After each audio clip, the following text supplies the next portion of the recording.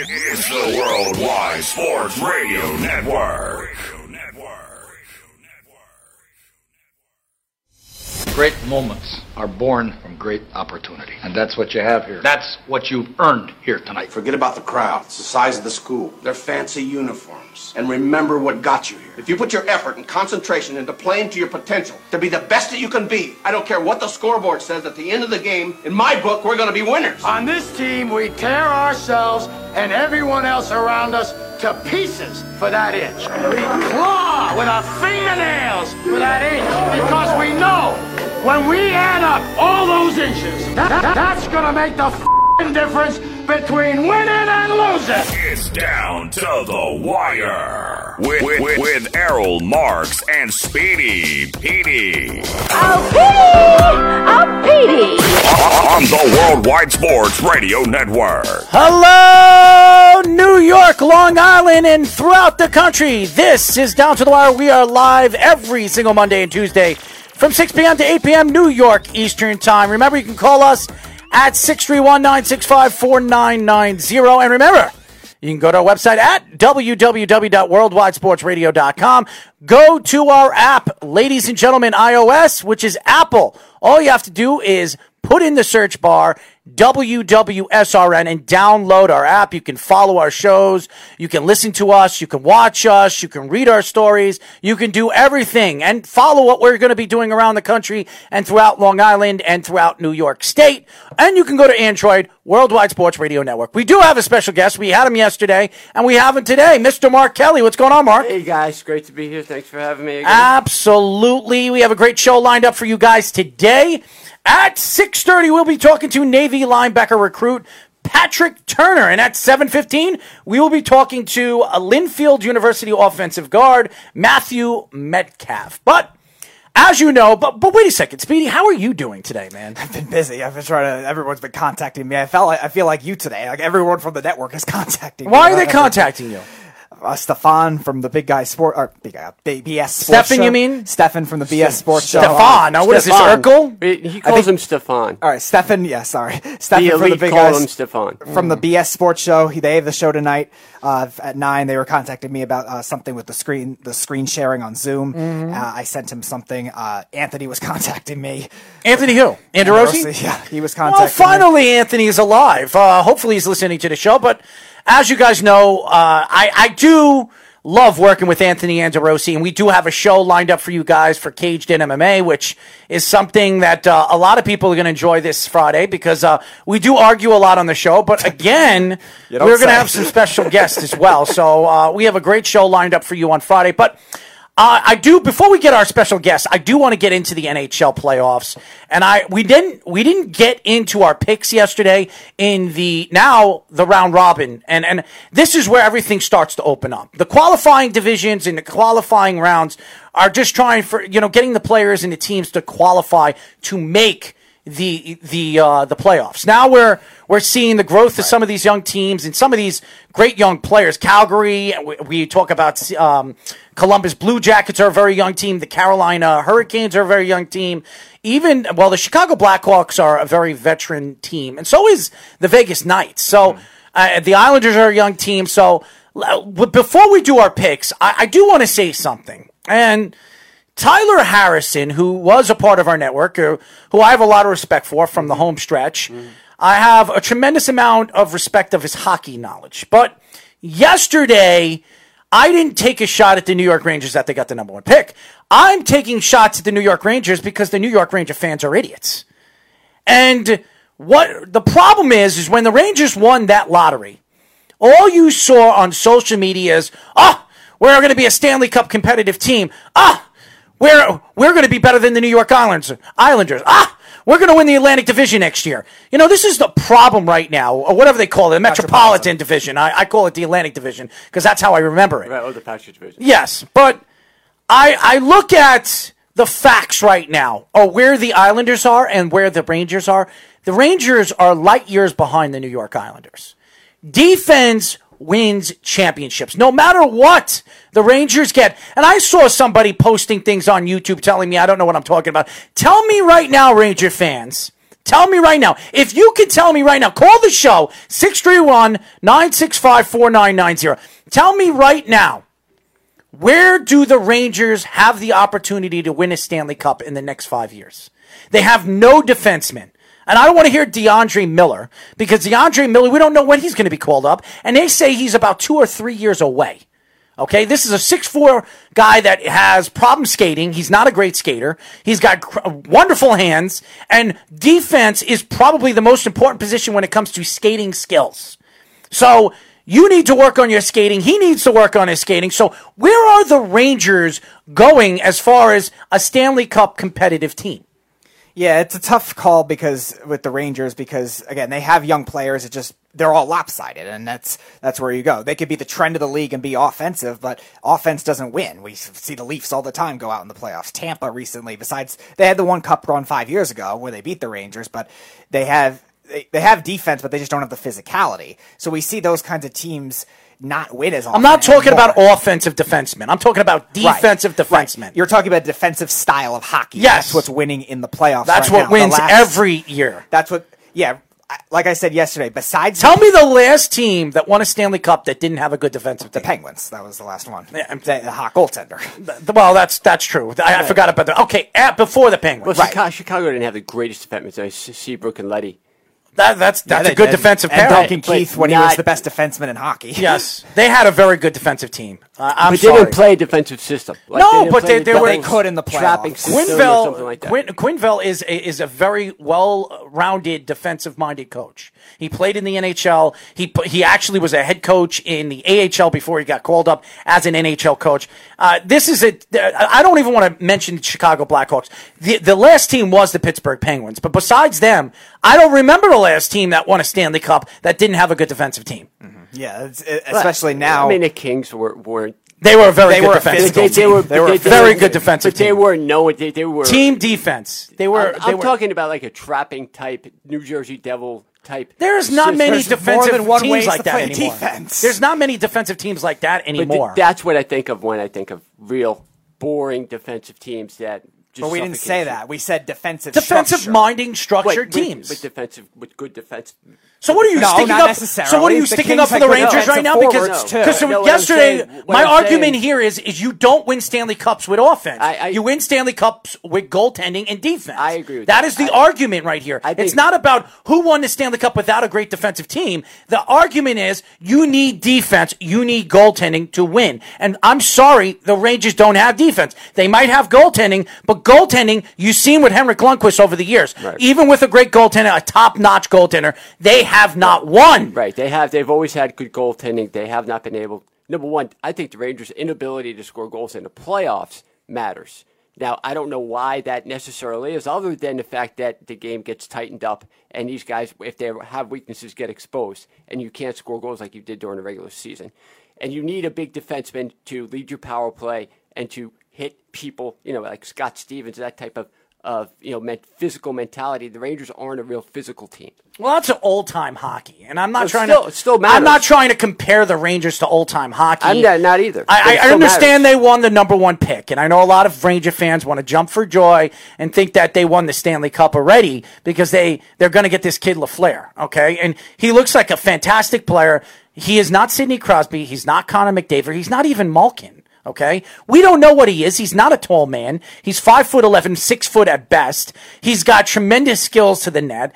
And I was talking to Mikey C about this today, and he wanted me to attack Tyler because Tyler says that the Rangers have a better opportunity in the future with the type of players that they have to win a Stanley Cup than the New York Islanders, just like the Beavs said yesterday. And to me, the problem with Ranger fans is not only are they a gullible bunch of fans, but there are a bunch of fans that really don't understand what it takes to win Stanley Cups. We remember in '94 when the Rangers won the Stanley Cup, and everybody keeps talking about how great the team was offensively. That's not why they won the Stanley Cup.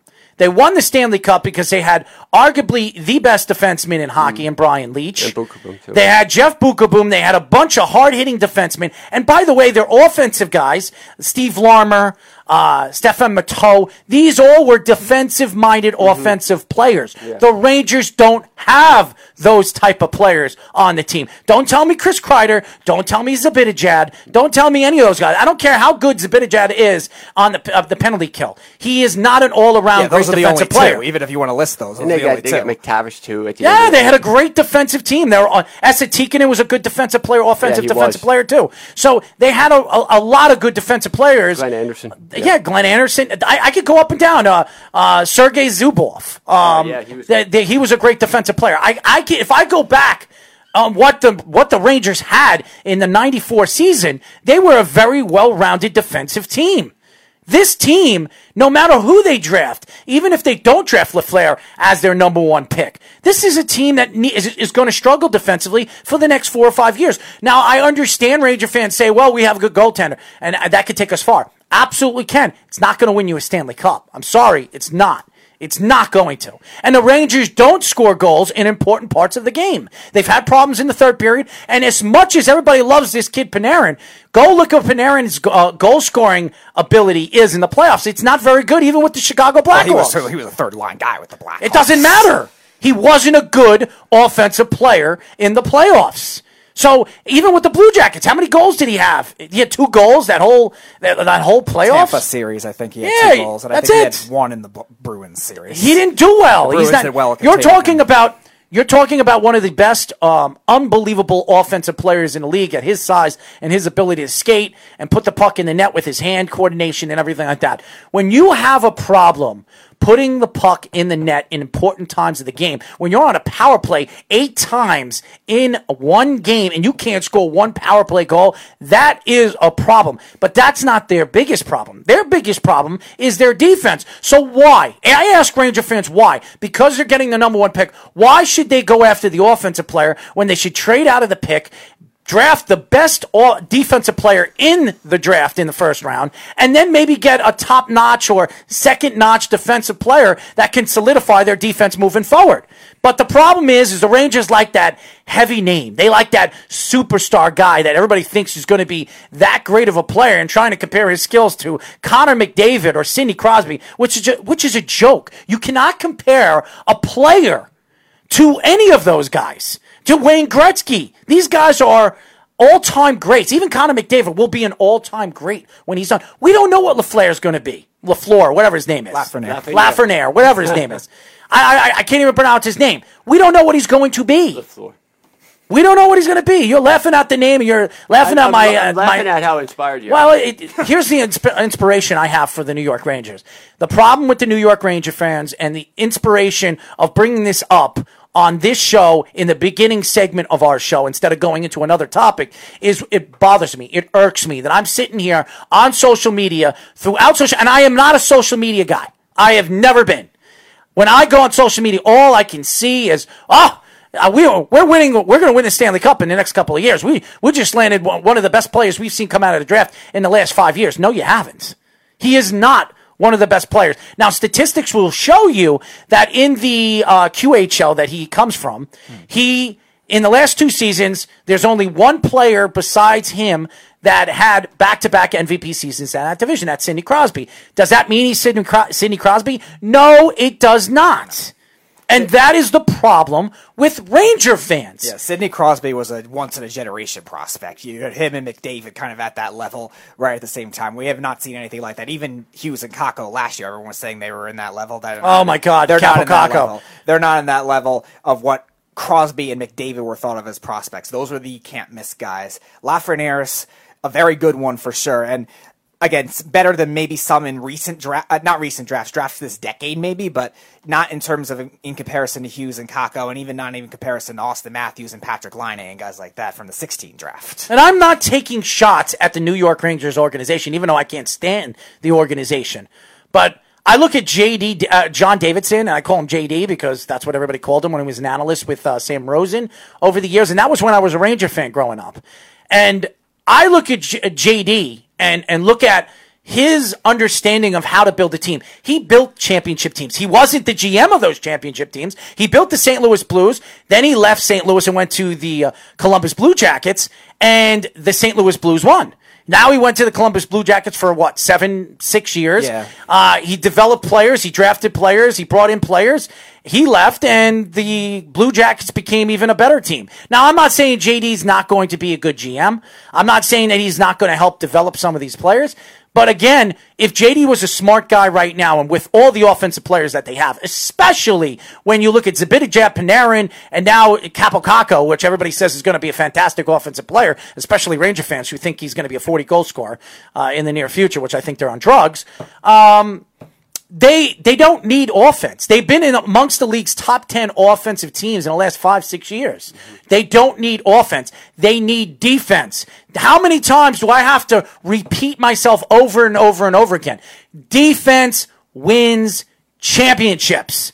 That's all I'm going to say on this. I want to take it off. And I will say this to Tyler.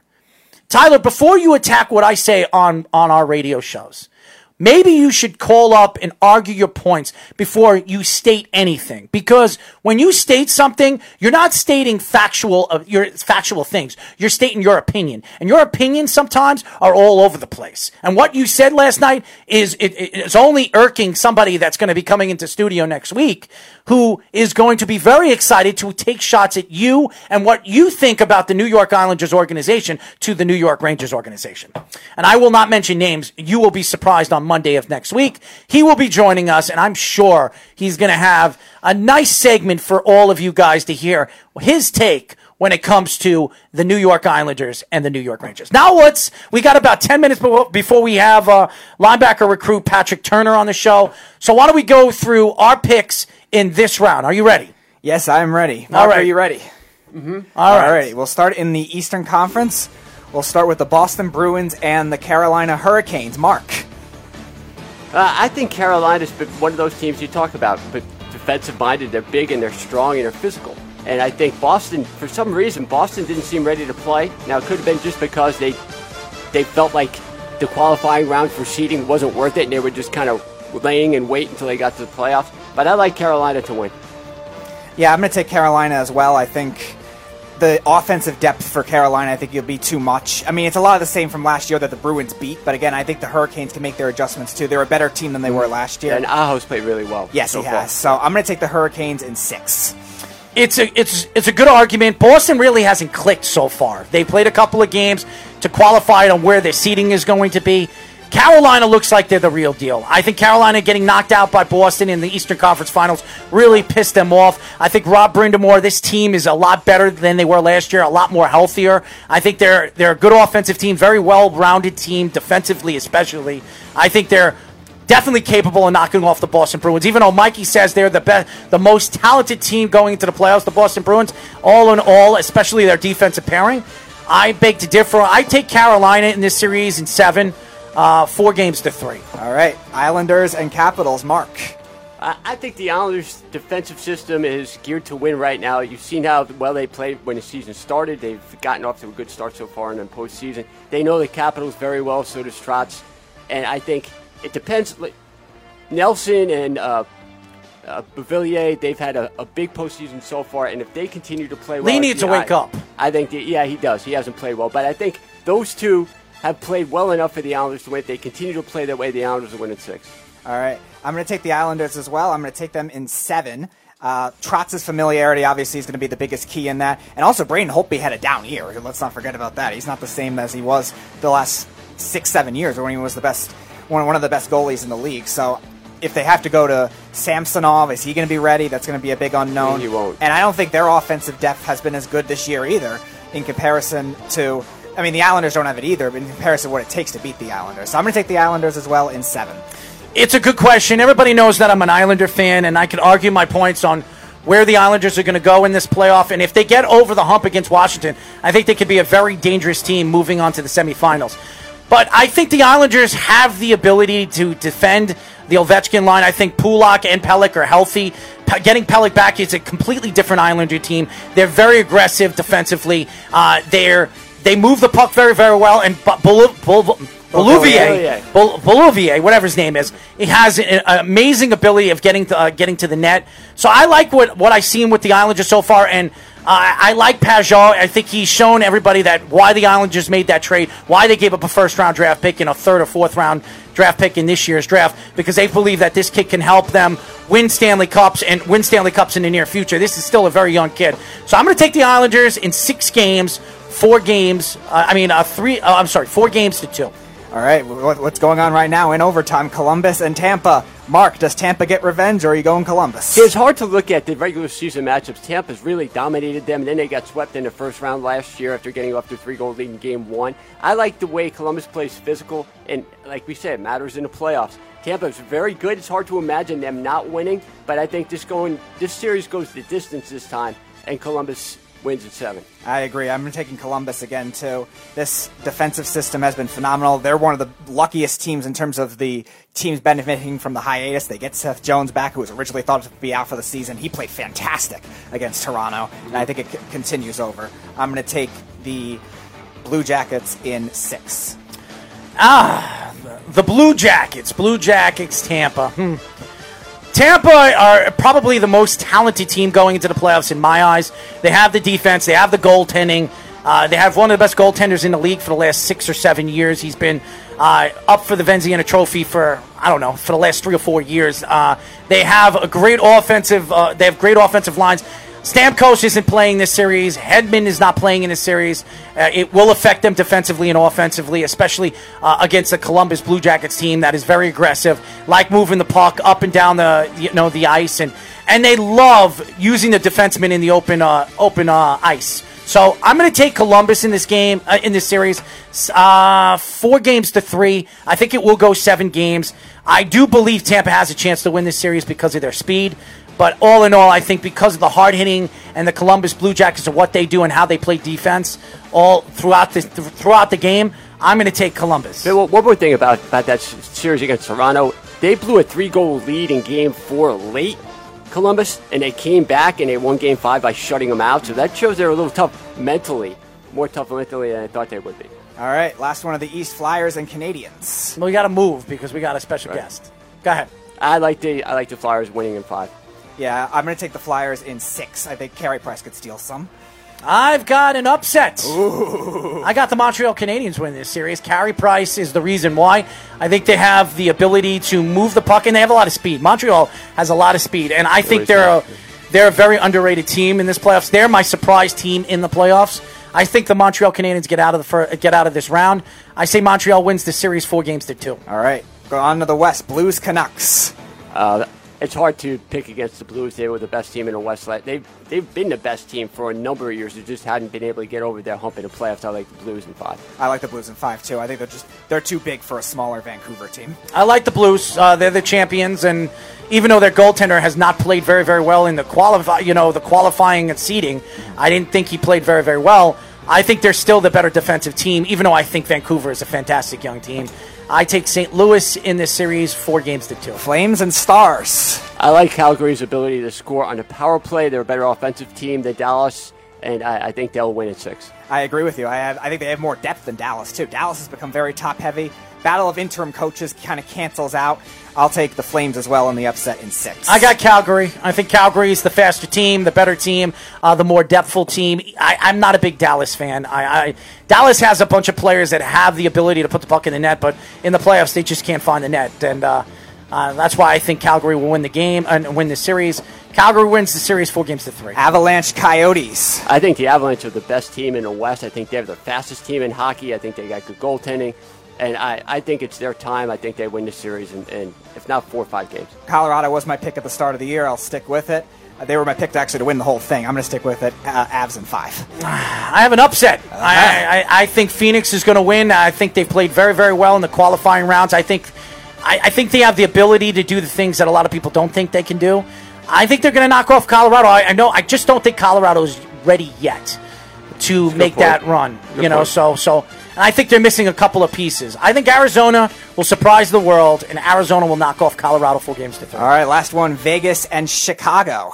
I think if you look at how Vegas dominated them so far. They've played 9 times in their history. Vegas has won 8 of them. I like that to continue. The way they play defensively with Fleury and net too, I think they're going to, I think Chicago got They didn't get lucky, but they just had a goal-scoring spree against Edmonton, and I think they won't be able to do that against Vegas. I'm not crazy about Vegas as a 1 seed, but I do think they do end up winning this series. I think if it does go to 7, I take Chicago. I think it'll be close throughout. Two iffy playoff goalies, so I think it'll be a higher scoring series. I'll take Vegas in 6, though, a little more physical. I got Vegas. I have Vegas going to the Stanley Cup Finals. I think they're the best Western Conference team.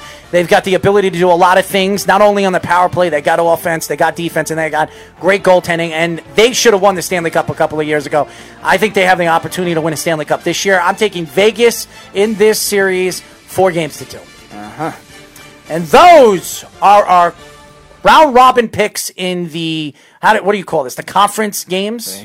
First round. The first round. I would call it I call it conference, semifinals, championship, and then the NHL Stanley Cup Finals. So I would say the conference game. So those are our picks for the conference game. When we come back, ladies and gentlemen, we will be talking to Navy linebacker recruit Patrick Turner here on Down to the Wire. It's the Worldwide Sports Radio Network.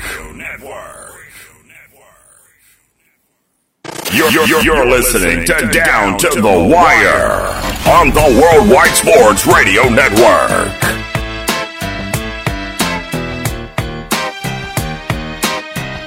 Six 631-965-4990 is the number. As you know, this is Down to the Wire. We are live every single Monday and Tuesday from 6 p.m. to 8 p.m. New York Eastern Time. You can call us at 631-965-4990. And remember, go to our website at www.worldwidesportsradio.com. Wow. Little hot day today. Humid. Disgusting out here in Long Island. Feel like I'm in a human piss pot. But nevertheless, we're here at the studios of the Worldwide Sports Radio Network. And we have a very special guest joining us, as you know. We are now talking to Navy linebacker recruit Patrick Turner. What's going on, Patrick? Hey, thanks for having me. Absolutely, man. Why wouldn't we have you, man? I mean, you're a big guy. You're now playing for a Navy school that needs to beat Army, of course. I mean, I don't know if we're going to have a Navy-Army game this year, but I'm looking forward to seeing you play, my friend. Well, yeah, I'm hoping I can see myself play, too. Well, before we came back from break, you wanted to talk a little hockey, and I think you're a Dallas Star fan. Am I right? Yeah, I am a huge Dallas Star fan. I just want to get your take on your pick on Calgary. I know that we haven't really proved ourselves in the playoffs, but I think we're going to be a very explosive team in the playoffs. You know, we got Khudobin, Bishop. You know, I think we have really good defensemen, like you were saying. You're a big defensive guy, so you got Heiskanen, Klingberg, Platska. I think we're a really defensive team. I think we can win it. Well, you're seeing them right now. They're down 2-0 against Calgary, and I don't think Dallas is a bad team. I think they're a very young team in certain positions. I question their goaltending. This has been a problem for them for the last couple of years. They did add Bishop in the last couple of years, came from Tampa. And I think he's a very good playoff goaltender. I just look at this team, Dallas as a whole. I don't think they're fast enough to compete with a team like Calgary. I think they're very fast, and Calgary they put a lot of pressure, especially in a neutral zone. So I want to see what Dallas can do in a neutral zone. You could see in this game right now they're having problems putting the puck in the net, and that I think is going to be a huge problem against the Calgary Flames because they're very fast. Their depth is also concerning too against a team that has a lot of defensive depth in the Flames, and a team that has some good young players too with the offense as well. The problem with the Flames has always been their goaltending. So if they can shell the goalie, that's a different story. But they got to get past that defense too. And Dallas, as you've probably watched throughout the year, they're kind of more top heavy than they should be offensively.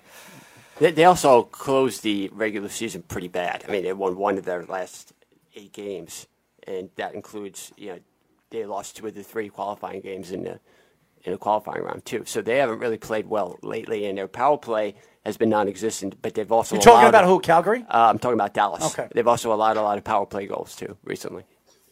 As a fan, it's been frustrating to watch. Well, I'll tell you this. Dallas should be very proud of themselves because I don't think anybody thought that Dallas was going to have the season they had this year. I was very impressed with them. They have a lot of good young players. I was in Dallas 2 years ago at the NHL draft, working the press area. I got to see their beautiful stadium over there. It's a lot bigger than people think it is. And the way they held the NHL draft over there, I was very impressed on what they did in Dallas. But I also think about this team and some of the weaknesses a part of this team. The goaltending is still a weakness that they have. I know a lot of people love Bishop, and Bishop has been a quality goalie in the playoffs. He gives up a lot of bad goals. A lot of bad goals. I remember in Tampa, when he played for Tampa, how many bad goals he gave in the Eastern Conference Finals, and even when he went to the Stanley Cup Finals, he gave up a lot of bad goals. So this is a huge problem, and right now they're down 2-0, and I haven't had the opportunity to watch the whole the first period. After the show, I'll probably tune in and see how the goals went in, and I'll be the judge on where Bishop is. But this is a huge problem Dallas has. So I still think Dallas could make this a series. It could go 7 games. I just think Calgary's the better team. That's all I'm saying. Yeah. Well, you're from Boston, so I'm predicting you're a Patriot fan. Am I right? No, actually, I have family in Wisconsin, so we're huge Packers fans. Okay. So I like you already. We have a show. We have a show that's from Cincinnati. One of their hosts is a Packers fan as well. Yes. The wise guys. You like what he has to say about Aaron Rodgers, but I love what the Packers did moving up and getting the young quarterback. I really do. I like Jordan Love. I think Jordan Love is going to be a special player. I think he's another Aaron Rodgers. I think he has the ability to be that. I think they need to develop him. I think they need to give him a little bit more time to figure things out in the speed of the game of the NFL. But I really think, as much as everybody was so pissed off that they moved up only 4 or 5 spots and gave up a significant amount to get to that spot, they gave up another first-round draft pick, right? No. What did they give up? I think they gave up 2/3. 2/3. A lot of people thought they gave up too much to move up 4 or 5 spots. I do not believe they did because I think there's a lot of other teams, aka the New England Patriots, that were very interested in Jordan Love. So I like Jordan Love. I think he's going to be a fantastic quarterback in the league when he gets his feet wet in the NFL. So I didn't think they had a good draft, but getting Jordan Love really could really solidify their draft in 2019. So. Yeah, I was a little surprised by that pick too, and then I went and watched his highlights, and it was pretty impressive. He looks like another Aaron Rodgers, but at the time I was a little upset because we needed another weapon because Devontae Adams got injured during the year. But as soon as he got injured, we actually went on like a little winning streak for a little while, but I like Jordan Love too. I love him. I love him. I said it. Nice. I said it. I said it when I saw the Packers move up. What did I tell you, Speedy? You did. No, I was shocked too when that happened. When I saw Jordan, they are a good quarterback franchise, so they must know something. When I saw the Packers move up the way they did, I said that's Jordan Love. I knew it, and I know Aaron Rodgers. Aaron Rodgers is, I love Aaron. I stick up for Aaron. I think to me, in the last 2 years, it's Patrick Mahomes. But before that, Aaron Rodgers was the best quarterback in the NFL for 6 years. Nobody can argue that. The guy really changed the game, mobile-wise, offensive-wise. He's a completely different player when he is 100%. But over the last couple of years, when you see the difference of what the Packers are, they've become more of a defensive team than they are of an offensive team. So, especially last year, they were a better defensive team than we've seen in a very long time. They had a lot of problems stopping the run, though. Yes, they did. They did. But I think they added some good defensive off-season acquisitions. So I think they're going to be a lot better this year defensively, especially in the run stopping. But why don't we get into your career, man? And you chose Navy. Now, when Navy came to recruit you and sat down and they talked to you, your family, what drove you to decide to go to Navy out of all the other schools that were interested in recruiting you?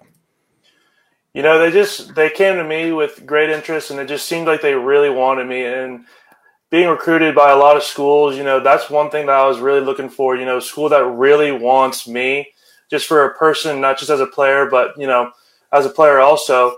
They fit everything I wanted to, in the school also. Like they're a great football program as well as a very high academic program, just the perfect blend of academic, athletic. So I think it's going to be a really good fit for me. Is there a military history in your family? Is that something that swayed you to go to Navy? And if so, again, what are some of the stories maybe you could tell about those relatives if you do have them? Yeah, it's actually quite interesting. I never thought I'd be going this route, but when I looked at what Navy offered, it checked all my boxes. It was the perfect school for me, and the only sacrifice I had to make was doing military. And for me, that's a sacrifice I was willing to make. As you guys know, we are talking to Navy linebacker recruit Patrick Turner. Now, the linebacker position is a very interesting position, the inside, the outside. What made you decide growing up to be a linebacker? Now, you're a pretty big guy. I'm looking at your size. You're about 6'2", 6'3". You're what, 230 pounds, 225 pounds? Yeah. Mm-hmm. You're a big kid. What made you decide to be a linebacker besides choosing that from maybe being a strong safety or possibly being a defensive end? What made you become a linebacker? They kind of just told. One day I asked my coach what I should play, and he just you said go to outside linebacker. So my 7th grade through 8th grade year, I played outside linebacker, and a little bit into my freshman. And then one of my head coaches came to say, "Hey, you're the biggest guy we have in the inside, so we're going to move you inside." And that was my sophomore year. And really, what happened was the guys above me got hurt, so that was made me move into the starting position my sophomore year, and that was the year we won state. So I've just now been the guy ever since. In terms of the versatility of the position, what it requires, a lot of different skill sets involved with having to be a middle linebacker, especially now where you're seeing a lot of faster guys, not necessarily bulk guys anymore. Guys like Deion Jones and Levante David, guys like that. They're more faster types. So what do you think is your best aspect of playing the position, as well as your favorite aspect of playing the position, just being so well-rounded?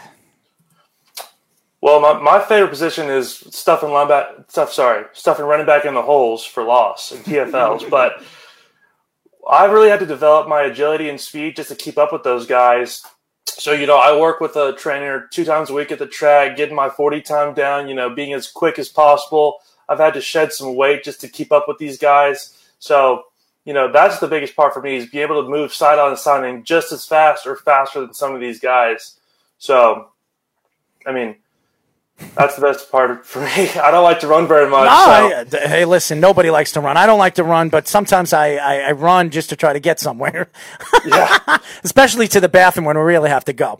Yeah. We are talking to Navy linebacker recruit Patrick Turner. Now, Patrick, the inside linebacker position is a very interesting position because, to me, I think that's the quarterback of the defense. He's the one that sees the audibles, calls the audibles, helps out with the secondary, especially for the safeties to see the positioning on how they're going to bring up the wide receivers. Are they spreading out the wide receivers? Are they bringing in 2 linebackers? And you know that the inside linebacker is the one that has to stop the run. That's the most important part of the inside linebacker and what he is supposed to do. Now, when you look at yourself as a leader, especially playing high school ball and now going to Navy, do you see yourself as a guy where Navy is going to depend on leadership or be another guy in the locker room? Well, Navy breeds leadership, so I'm definitely going to try to be one of those leadership roles. I'm already a leadership at my own school. I've considered myself a born leader. I'm a captain of the high school football team and baseball team, so I'm going to try to take up a leadership role, especially this year and at Navy. Oh, so you're another Kyler Murray. Is that what we're talking about over here? I guess so. Well, what sport are you the best at? Are you better at baseball than you are at football? For the longest time, I thought I was going to go play D1 baseball. I got an offer from Purdue my sophomore year, but I turned it down because I fell in love with football after we had won state, and that summer I went and played baseball and got the offer. But I just fell in love with football, and I declined the offer. I was like, no, I'm going the football route. So now I'm here, and I'm so thankful. You know what we'll call you? This is what we'll call you. We'll call you Patrick Bo Turner, okay? you know why we call you Bo, right? Yeah, Bo Jackson. That's right. That's exactly why. Bo Jackson was a running back, but yeah, you're a big dude. Bo Jackson was a pretty big dude, too. So, Yeah, that's funny because actually my sister played tennis at Auburn, so there's a little connection there too. I see. Wow, that's coincidental. Damn. Yeah. So now that we're on the topic of dual sport athletes, can you see that kind of thing? Obviously, you committed to football already, but can you see that kind of thing coming back and being a trend? Because, like Errol was saying, it became a big trend in the '80s with Bo Jackson, with Deion Sanders, even to a lower extent with somebody like Brian Jordan, who played for the Braves. How about Dave Winfield? Dave Winfield right. was drafted, but not 2 sports, 3 sports: right. Basketball, football, and baseball. So now, again, we're seeing a lot of coaches now. They want players to specialize, especially at a younger age with youth sports. Could you see that trend possibly coming back anytime soon? And how far into the future do you think if you do? You know, I think college coaches will always see that 2 sports, like, if you play 2 sports, you're so much more attractive because you have so many more movements like that you're used to and so many more like experiences that you're used to. I think just playing 2 sports, playing as many sports as possible is a lot better because they like that that you can do multiple things. You can be very versatile. You can be a competitor in both sports. So I think they're going to stay with the 2 sport aspect. But when you get to college, they're going to want you to play 1 sport. So unless you're just crazy both at good. Competition, my friend. That's what people want to see. I was a big-time athlete, too, playing hockey, and I played multiple sports. I was an all-state runner. And I know I was a very competitive person. No matter what I played, I always wanted to win. And I showed that to scouts. I showed that. I was so aggressive when I was on the ice. I looked like I would be in one place, and then you'd see me on the other bench screaming at the other team. So I always made sure that I made the scouts see me no matter where I was, including coming from the locker room, going to the bathroom, and stepping back on the ice. We are talking to Navy linebacker recruit Patrick Turner. Are you ready? Are you ready over there? Mm-hmm. All right, so go ahead. Hey, Patrick, it's Mark Kelly. How are you doing? Good, how are you? I'm doing well. So I see you come from Texas and one of the most successful high school programs down there. You recruited at like Arizona, Syracuse, but you chose Navy.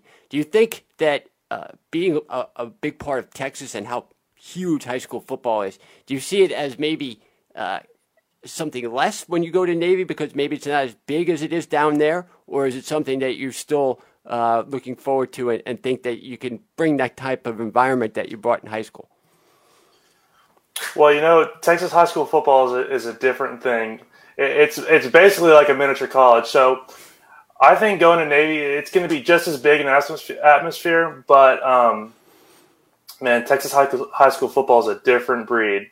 So it'll be interesting. Well, I watched a lot of movies, and Friday Night Lights, everybody remembers that. And Texas football is on a whole nother level. I mean, that's high school football, really college football, because you know Texas people. What do they do every Friday night? They go and watch football. It doesn't matter who it is or how much you're a big football fan. The whole family gets up and goes and watch a football game, and they pack out the stadium. So I absolutely believe it. It's a completely different ball game when you go over there to Texas and you play high school ball. Mm-hmm. But it kind of gives you the understanding on what it takes to win and play in front of a bunch of fans. Mm-hmm. So yeah. Well, at our state championship game 2 years ago, when I played, there was 48,000 people there. I believe it. At AT&T. Wow. I believe it. I believe it. High school football is another breed over there in Texas. And what I really want to do one year is I want to go out to a couple of high schools over there and get the opportunity to go out there and watch a live high school football game in front of the fans and interview some of the kids and get to see the fans and how crazy they are out there, because I've heard so many stories. I've had friends, big time football friends that actually moved down to Texas because their parents moved them down to Texas because they wanted them to play for this particular high school because they were very known for NFL players going to those high schools and collegiate Division I players coming from those high schools. So I'm not surprised. Texas football is very, very different. As you guys know, we are talking to Navy linebacker recruit Patrick Turner. Now, Patrick, when you look at the big picture right now, and you're going to Navy, obviously for the academics, obviously to get your education, do you see yourself in the future playing professional football at any level? Yeah, I see it as a possibility. It's a very slim chance. A lot of hard work has to go into it, but I think it's definitely a possibility. Now you're going to Navy. Now you're going to be embracing one of the most oldest and most unique rivalries with the Army-Navy game. It's on every year, nationally televised. Definitely one of the most unique because they hardly ever pass in that. I'm sure you've seen it a lot. They run pretty much every time. Navy usually wins all the time anyways. Navy had a big winning streak for a while, and they have different styles. Navy's more of an exotic running type, whereas Army's more of the traditional old-school power type. So what is the where do you think it ranks among college football rivalries, and what do you think your experience will be like playing in one of those kinds of games when you do? Yeah, I mean, it's a big rivalry, but I think it's going to be one heck of an experience playing in that game and being in that stadium. It's going to be something to tell my kids. Patrick, you also talked about when you're being recruited about the commitment you have to make to military service after graduation. How did you come to peace with that? I came to peace with that by just really doing my research and kind of seeing what options were available to when I do go to there. I never saw myself going to be a Marine. That was never my plan. I never even thought I'd be in this situation where I'm going to a military academy. But I saw it as an opportunity to be like, hey, like, this is a really cool experience that some people won't be able to say that they've done.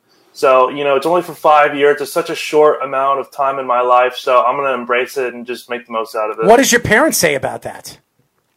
They're excited about it. They think Navy's a great school for me. It's going to be a lot of people like me, hardworking, focused. The only one I really had to convince was my mom because she thought I was going to go be a Marine. She didn't want me to go fight over in Afghanistan somewhere. But I told her, I was like, no, I'm just going to go try to work in an embassy or something, be an assistant somewhere. But, during the summers, I talked to some of the players there, and they were like, hey, like, you might have to go spend 2 weeks on a destroyer in San Diego. And I was like, hey, that sounds like a blast. San Diego's beautiful, so you'll love it over there. Yeah. The women are over there beautiful, too, so you'll love it. I'll have to go catch a Sharks game. Patrick, my brother was in the Navy. Now he didn't go to the military academy, but he was in the Navy in the late 70s. He wound up getting stationed in Guam, so he has mountains of stories of things that he did with the Navy. But also, people kind of think of it, well, if you go to the Navy, you're just going to be involved in a ship or something. There's so many more opportunities available. Why don't you tell us more about that? Yeah. So when I was talking to some of my recruiting coordinators, obviously you can go into Marines, and I'm not saying that's low, but I'm on a spectrum. I'm saying that's probably base one, and then you can go all the way up to, training for naval attaché or, submarines or destroyers or even working in an embassy. So that's what I want to do. I want to go international, try to work in an embassy somewhere for like the JAG attorney or something. There you go, be a JAG. Yeah. You want to fly an airplane. That's what you want to do. A jet. That I've been told stories that is impossible to become one of those Blue Angels. It's the top of the top class. Like it's like don't say it's hard, man. Anything is possible if you put your mind to it. As you know, you're going to Navy. Out of all the schools that were recruiting you picked Navy. Yeah. Do you have a favorite aspect of what you've done so far? Smacking you in the back of the head. That's what his favorite aspect I'm sure that wasn't part of his training, but okay. With the training that's involved in the naval program, whether it's with the embassy stuff that you were mentioning or physical training or intelligence training, something like that, do you have a favorite aspect of it so far? I know you said you were aspiring to be an embassy member. Obviously, you're younger, so you probably haven't been in the most advanced stages of that yet, too. Do you have a favorite part of what you've learned so far and how it's helped you grow? My favorite part would probably be during my initiation summer where they teach us how to sail and shoot AR-15s. Mm-hmm. And Patrick, with today's political environment being so, people attacking each other all the time, how would you address that? How would you bring more people together towards, kind of getting along much better than we have with this identity politics that's been infiltrating us in the last 7-8 years? That question might be a little bit above my head. You don't have to answer. Treat everyone with respect. Be colorblind. Be respectful to everybody, and let's all just get along. There's no differences between anybody here. We're all just hardworking, trying to make a living, trying to like support our families and stuff. So there's no difference between any of us. Well, if we have to sacrifice somebody, we'll sacrifice Speedy over here. We'll tie him to a tree. Well, and then everybody in every single country could take swings at him. What do you think about that? That sounds like a great idea. I do too. I mean, why attack and kill innocent people when we could just kill an innocent person like this one? See, they have much more advanced weaponry to do that. Why would they need to use a baseball bat? Well, it takes a lot of aggression out, and I would take my aggression out, and so will half the countries, Afghanistan and everybody. If I know I'm going to die, everybody. I'd much rather get killed with a weapon I never heard of. Well, when you do that, let me know. I'll come be your co-host. There you go. As you know, we are talking to Navy linebacker recruit Patrick Turner. Now, Patrick, we like to go off topic, and we like to have fun with some of the athletes, and we like to have fun, make you laugh. So we're going to ask you some silly questions. Are you ready? Yeah. All right. Here we go. Question number 1 for Mr. Turner. Boxers or briefs, and why?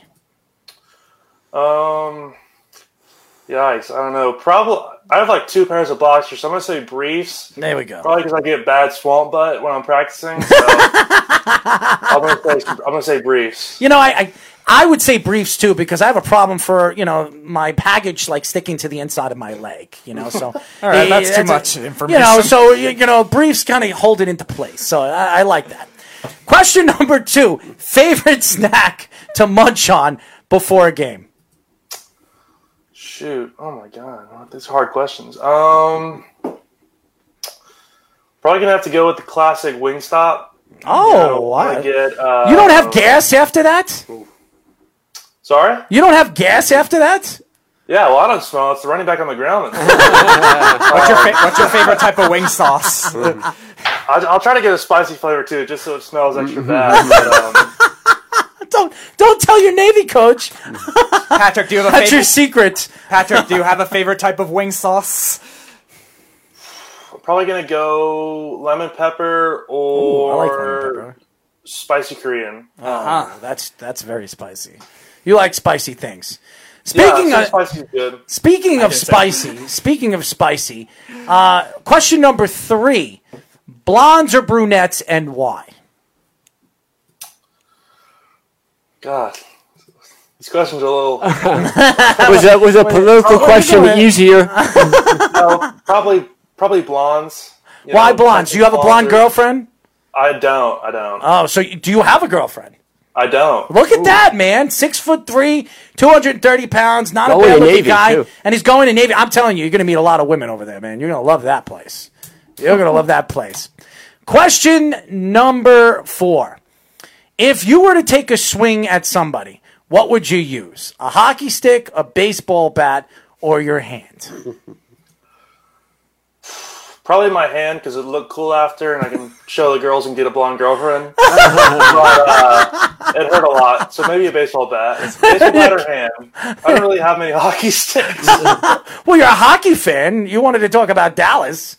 Yeah, well, I like watching hockey, but I don't like hurting people with hockey sticks. Probably That's true. Flimsy, but Okay, question number 5.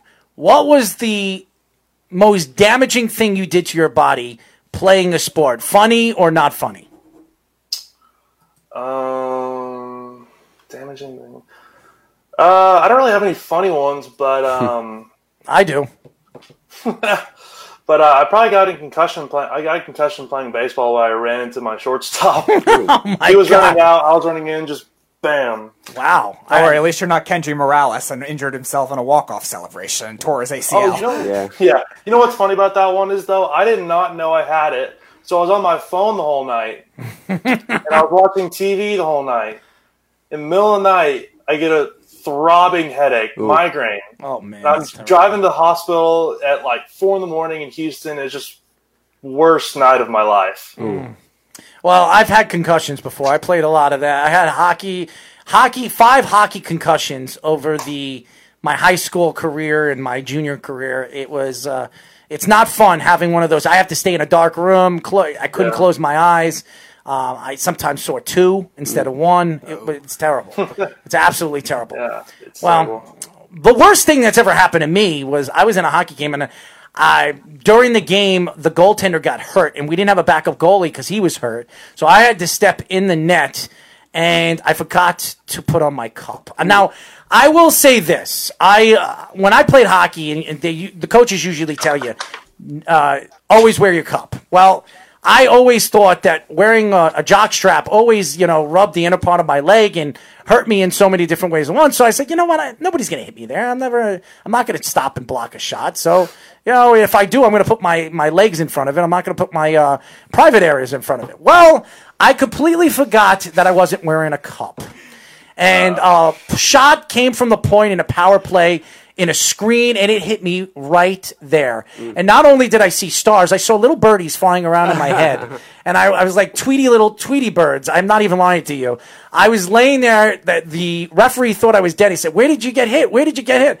I got hit in my smacker. He says, "Where the hell is your smacker?" I said, "Between my legs. You want to see it?" And that was it. That was the only thing. I had to be practically carried off the ice. And we had no goaltender for the last 2 minutes of the game. We still won that game, by the way. So anyways, Patrick, before we let you go, okay, I want to know your honest opinion here. I don't know if you've seen a picture of Mark, and if you've seen a picture of Speedy, or you've seen a picture of me. Okay, well, you see us now. If you were to go out on a double date, who would you take on that double date? Would it be Speedy, me, or Mr. Mark? That's not putting him on the spot, is it? Yeah, I mean, I didn't think I was going to get these kind of questions. Come on, man, you can answer it. NFL player who's, why am I going to? But probably Kyle, just because he called me earlier. Well, I'm gonna miss on every one of those questions. Well, you're gonna have to teach him a couple of things before you take him on a date, like talking to people, because he's not very aware of certain things when it comes to talking to women. So you're gonna have to help him in that. Well, I'll need some help too. So maybe we'll you can help each other. You can help each other. Yeah. A 6'3", 230-pound guy to a 5'9", 150 something. 150 something. You got the gentle giant over here. Anyways, why don't you tell the fans how they can find you on social media, my friend? Oh, geez. So, Twitter account is. You don't seem reassuring there. Sorry. You don't sound reassuring there. That is my Instagram account. It's Rally Camel 42. Nice. So you like camels? No, there's just a funny story with. What kind of funny story? Well, I had a friend that played baseball at Auburn, and he told me to change it because they had a rally camel in their dugout, and they beat Alabama, like chanting, "Rally Camel, Rally Camel." So I ended up changing my Instagram name to that. I should probably change it sometime soon. I'm about to be 18 in like 6 days. So. Oh, happy birthday, man. Oh, thank you. Happy birthday, man. Is your parents buying you a new car or what? No, we're actually going on a fishing trip in South Padre Island. Oh, there you go, man. You like fishing. Yeah, I love to fish. That's actually another reason why I like Navy a lot. They're riding on Annapolis, so. There you go. Okay, yeah. All right. I love the movie Annapolis, so that's a good movie. So if you ever check it out, they're very known for their boxing too. The Navy over there, so they have a lot of boxing competitions over there. So, anyways, get involved in that, and then Errol will get you on his MMA show. Absolutely, and I was actually a very well known amateur boxer, so I can help you out in that category as well. So, anyways, Pat. Why don't we get you on in the very near future when college starts and you're ready, if there is a football season. If not, we'll wait until next year, and we'll still get you on. We would love to get you on. You're a nice kid, and I think, I'm a big fan of yours. I think you're going to do very, very well in Navy, and the fact that you're going to, you're stepping in to a situation where you're going to not only fight for a country, you're over there, representing one of the big emblems of what we believe in, from the Army to the Navy to the Marine Corps to the Air Force. So I really appreciate you joining us, and hoping that you can come on the show in the near future, my friend. Yeah, sounds good. Sounds like a plan. Absolutely. Patrick, thank you for joining us. Thank you, guys. Patrick Turner, ladies and gentlemen, Navy linebacker recruit. Nice kid. Really, really nice kid. Definitely looking forward to getting him on again. trying to get his personality out there. But nevertheless, he's a big fan of us now. So he's going to listen to our hockey takes, and hopefully we're wrong about Dallas, okay? Hopefully we're wrong. So I'd love to put a smile on his face, man. I would love to see him smile. So we'll see. Anyways, when we come back, we will be talking to Linfield University offensive guard recruit Matthew Metcalf here on Down to the Wire. You're listening to the Worldwide Sports Radio Network. You're listening to Down to the Wire on the Worldwide Sports Radio Network.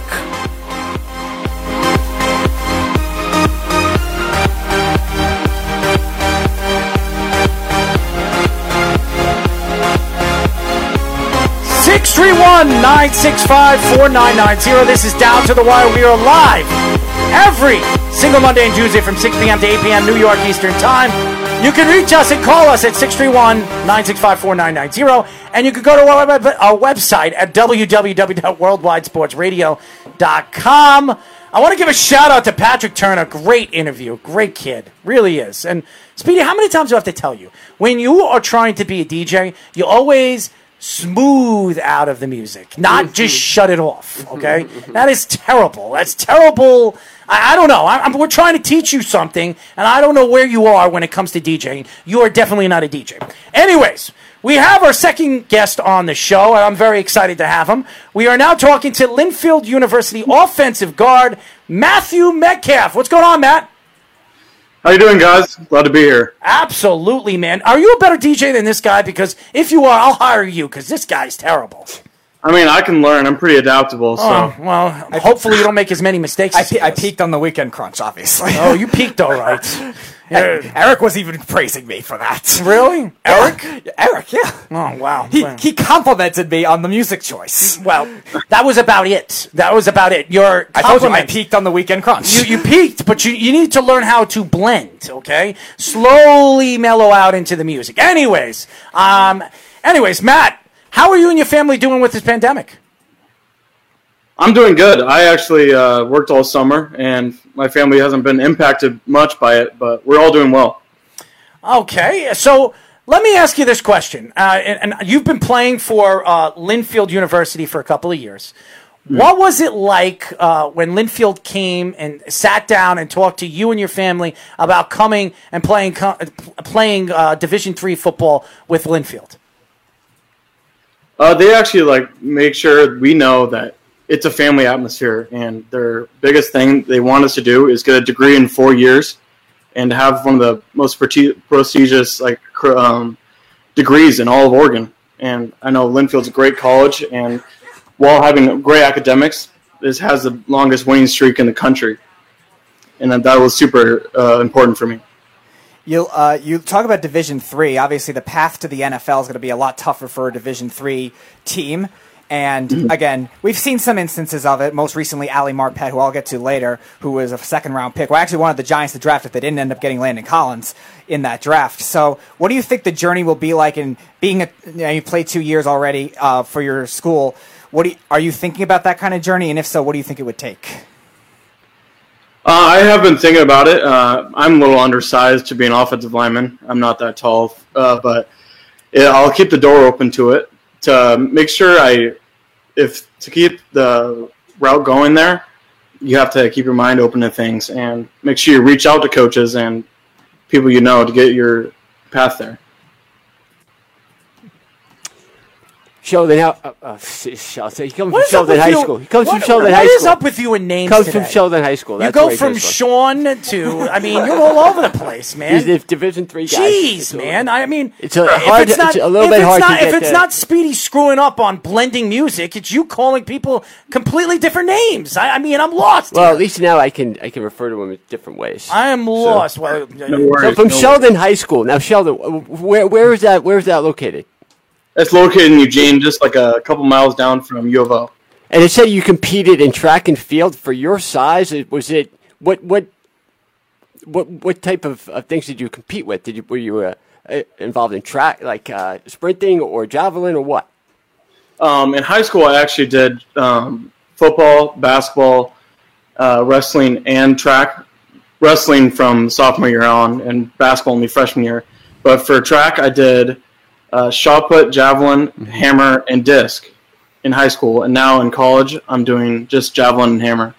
And so what do you like exactly about the javelin? How would you prepare to throwing a javelin? I mean, what are the things that you would throw in instead if you didn't have one? You can't really throw much besides a javelin for that kind of thing, but there has been people that have carved sticks and just prepared themselves to throw something long and just be explosive. That's the main thing for javelin. Be explosive and be high twitch.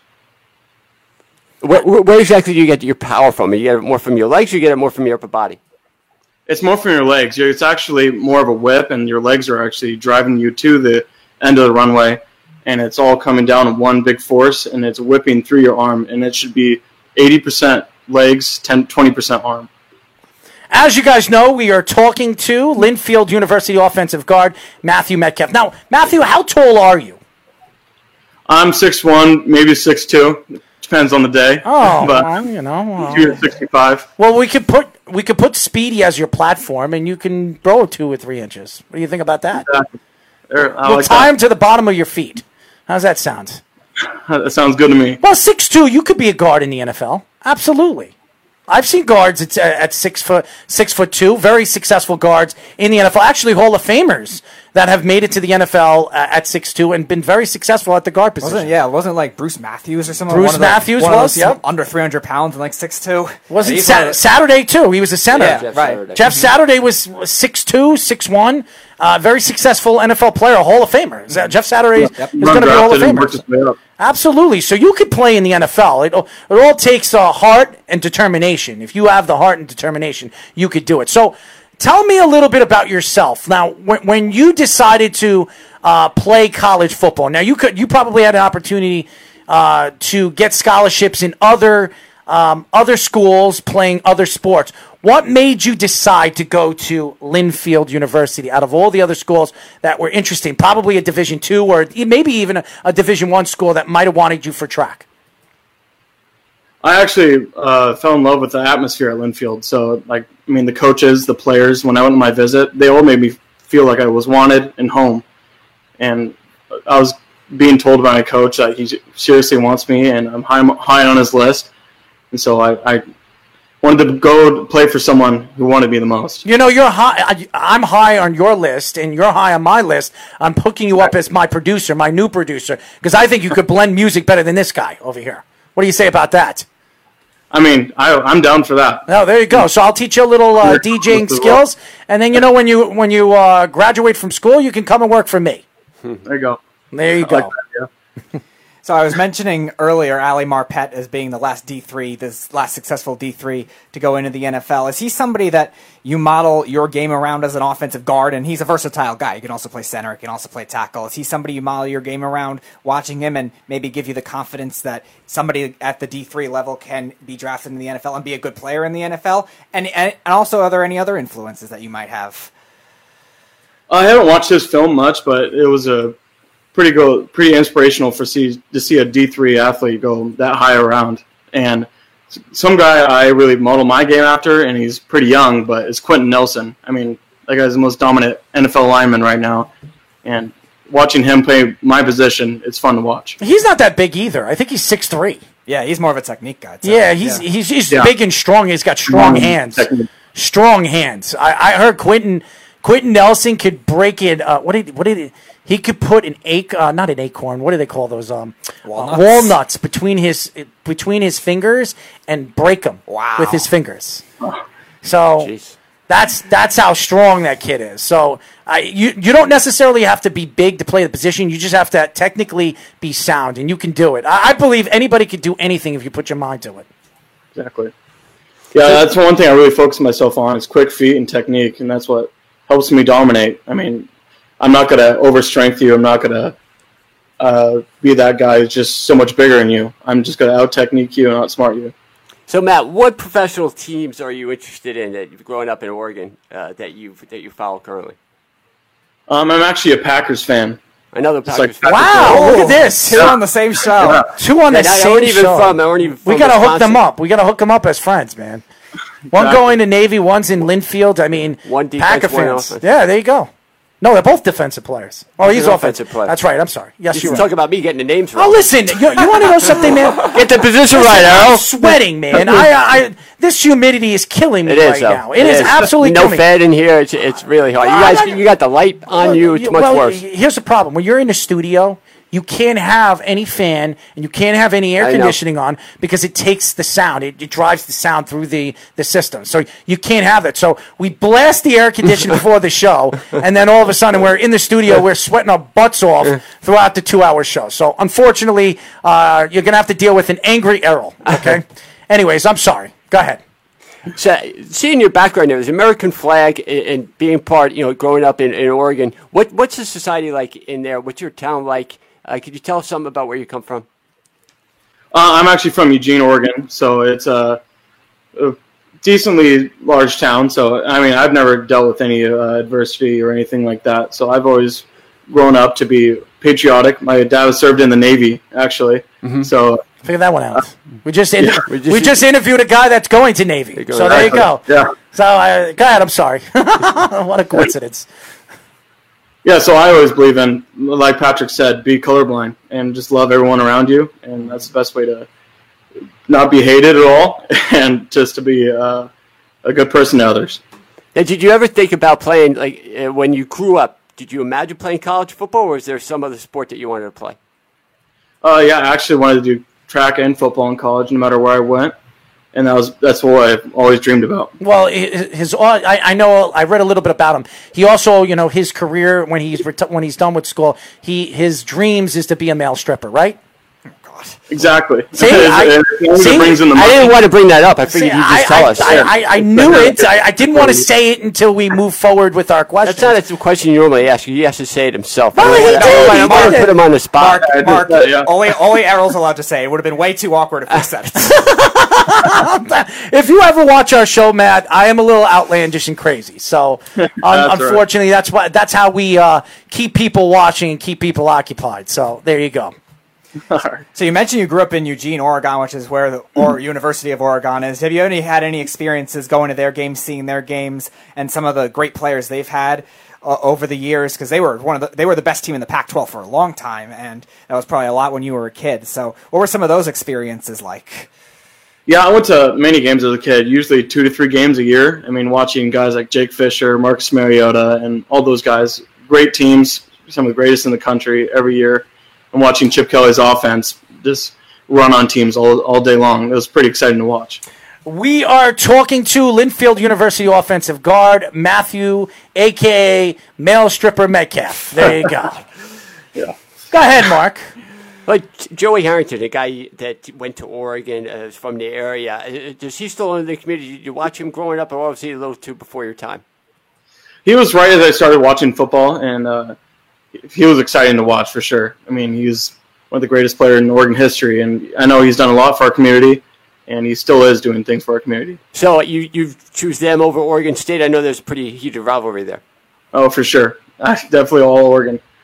It's funny because we had the starting future tight end for Oregon and starting future tight end for Oregon State on 2 different shows, and I want to have a TikTok dance-off. So if we could find an offensive lineman that go against you on a TikTok dance-off, do you think you will dance off for us on our TikTok state?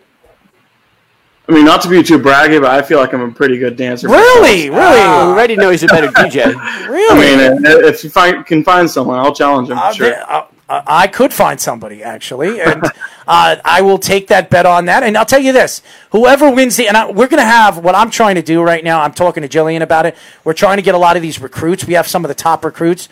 I want to get like a competition and have a round robin and put them against each other all the way to the finals. And the winner will, I'll give like a $500 dance competition. Yeah, a dance competition, and post it up on TikTok and throughout our social media. I think it'd really get some views. Oh, absolutely. And I think a lot of these kids have their own personalities, and I'd like to see them bring out their personalities. So they'll be like a 500 winning prize or something like that. I'll figure something out, but I already talked to Jillian about that. So would you be interested in joining us? For sure. I'm all about competition. So what type of music would you dance to then? Would it be like classic rock, Any or would type. it be rap? Any type. Or Any type, really. What kind of music do you I'm a listen country to? guy myself. Could you get down to Beethoven then, maybe? Hey, you never know. I mean, a slow dance maybe. So you have a cowboy hat? Do you have one over there? I do. Let's see it. Let's see your cowboy hat. I want to see this thing. I have to see this thing. I'm sorry. Your cowboy boots, cowboy hats. I mean, While we wait for him to come back on. there it is. There he is. There he is. Look at that hat, man. Look at that hat. What are you, Clint Eastwood? It's a little small on my head now because of my hair, but yeah. I mean, hey man, when with this pandemic, you have to grow the hair out. I mean, seriously. Exactly.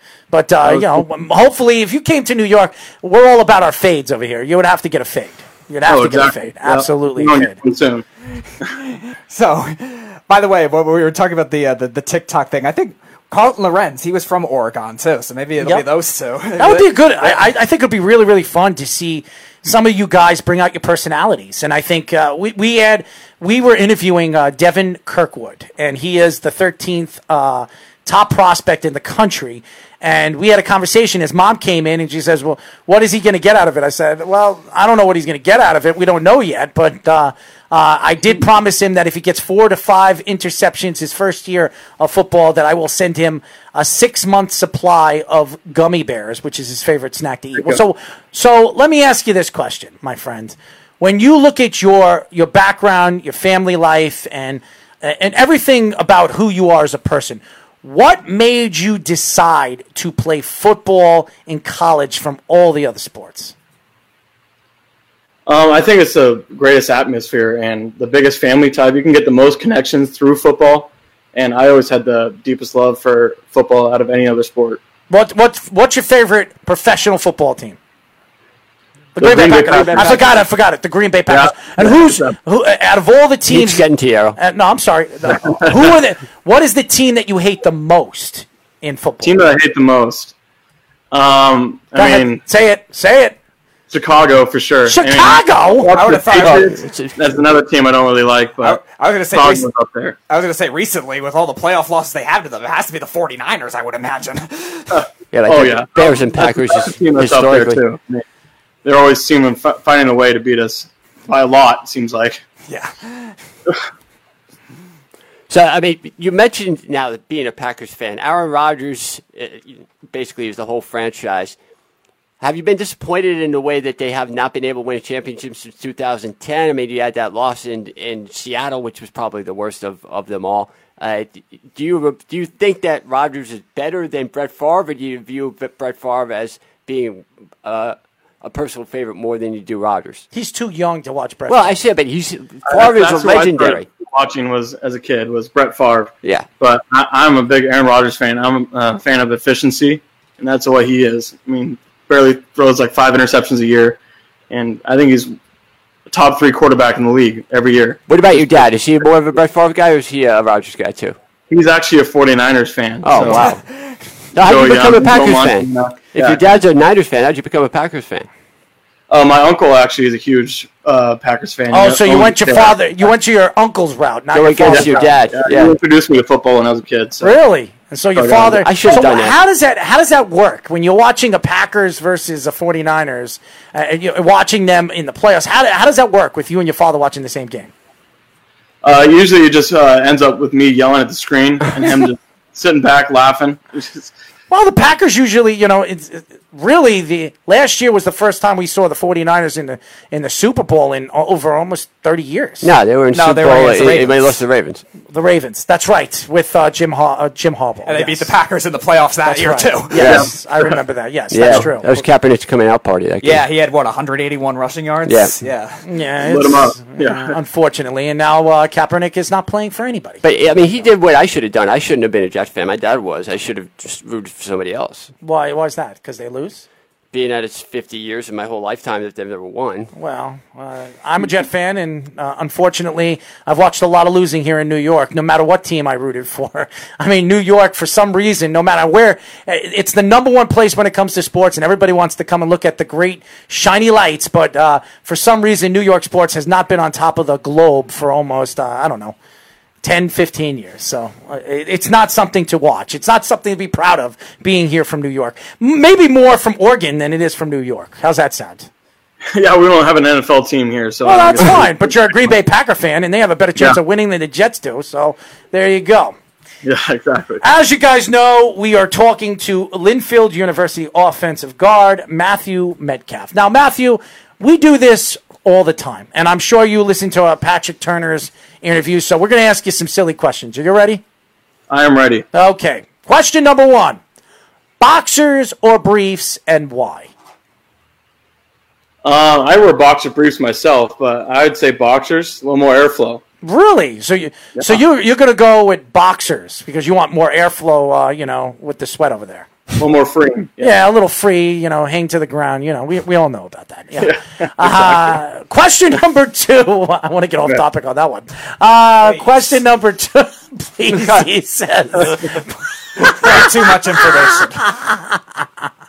I'll tell you, Matt. What I do to this kid after the show, it's hilarious. I punish him. I punish him. So it is very, very funny. I actually, if you follow us on Snapchat, you'll have the opportunity to see some of the things I do to this kid. It's just more like casual conversation, things you just casually say, like you're walking down to the mailbox. Yeah. If I was walking down to the mailbox and asked the questions that I asked this kid, I think I'd get shot. Anyways, question number 2. Favorite snack to eat before games, and why? Before every game, our team gives us Gatorade protein bars, so that's probably my favorite snack right before a game. We had Gatorade Chews last week from CJ. Now Gatorade protein. We get those as well, so yeah, those are my 2 favorites. I like Gatorade Chews. That's too boring, Matt. You got to come up with something else. I mean, my stomach gets upset pretty easily, so I can't go to Wingstop like Patrick can. Exactly. See, that wasn't boring. Well, you know what? Now we know Patrick's. Now we know what Patrick's secret is. Maybe Taco Bell or White Castle. That would have been a little more exciting. He wants to smell the line. You know what I mean? He wants the line to smell his take of tackle. There you go. So Wings and Things are definitely a place to go. Nice, hot, and spicy. Question number 3: blondes or brunettes, and why? I mean, I kind of have to say brunette because I have a girlfriend who's brunette. Oh, yeah? How long have you been together? 4 months. 4 months, man. That's a long time, man. Where'd you meet her? School? Yeah, she actually was on the track team with me. Really? Really? What does she run? She's actually a javelin thrower. There you go. So, is she tall? Is she small? Is she thin? What do we got here?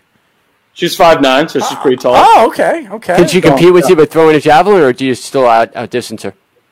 What's that? Can she compete with you with throwing a javelin, or do you still outdistance her? I mean, she could try, but I outdistance her for sure. You want to give her a name so you could give her some publicity over here? Megan Palace. All right.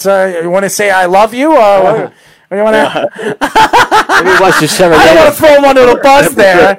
Okay. Question number 4. Okay, if you had a weapon to hit Speedy with, what would it be? A hockey stick, a baseball bat, or the back of your hand? Back of the hand's a little more disrespectful than anything, so I'd have to give him the respect. Go for a baseball bat. I could see that being more respectful. I do. You could do a lot of things with a baseball bat besides hit him with. I'm surprised you didn't go for damage as well. I'm surprised you didn't go for any of the things you could throw in a track meet. You probably could throw that. Probably that one probably worked as well. Probably hit you with a javelin from 100 That'll feet. stab me. What is the craziest thing you've ever done in your entire life? Come on a show. Yeah, for sure, come on this show. And That's right. I mean, I haven't done a ton of crazy things in my life. I know that's a pretty boring answer, but I mean, I live my life to the fullest in any way I can, but not try to hurt myself in any way. You want to hear a crazy thing that I used to do, man? When I was your age, I was turning 18. My friends wanted to play a practical joke. Now, I've never drank anything in my entire life. I never drank anything besides this particular session of what happened. I didn't start drinking or didn't drink anything till the age of 23 after this. I was turning 18, and my friends, I'm a Slurpee guy. I love 7-Eleven. I love Slurpees. Okay, so you want to get me? You want to make me you want me to be happy? Just buy me a Slurpee, and I'll be very happy. I don't know if they have 7-Elevens in Oregon. What? I don't think We do. Yeah, we have okay. spoons. Okay, so What type of flavor you The Circle K. like? So my friend, I remember Jimmy, Sal, and Paul. They bought me a cherry Slurpee, and they put Bacardi rum inside my cherry Slurpee. Now Thank you for that idea. At first I didn't. It tasted tangy, and I knew there was some kind of deficiency taste to it, but I kept drinking it. You know what I mean? It was a hot summer day. Well, what happened was I got really, really drunk, and my friends dared me to go up to this girl's house. Her name was Melissa, and they dared me to do it naked with a cowboy hat over my private areas. Okay, so it was 8:00 at night. It was not quite dark yet, and I was walking down the street with nothing on my feet, butt ass naked, and I knocked on this girl's door, and her father answered the door with me butt ass naked. Just say this. I never ran so fast in my entire life down the block.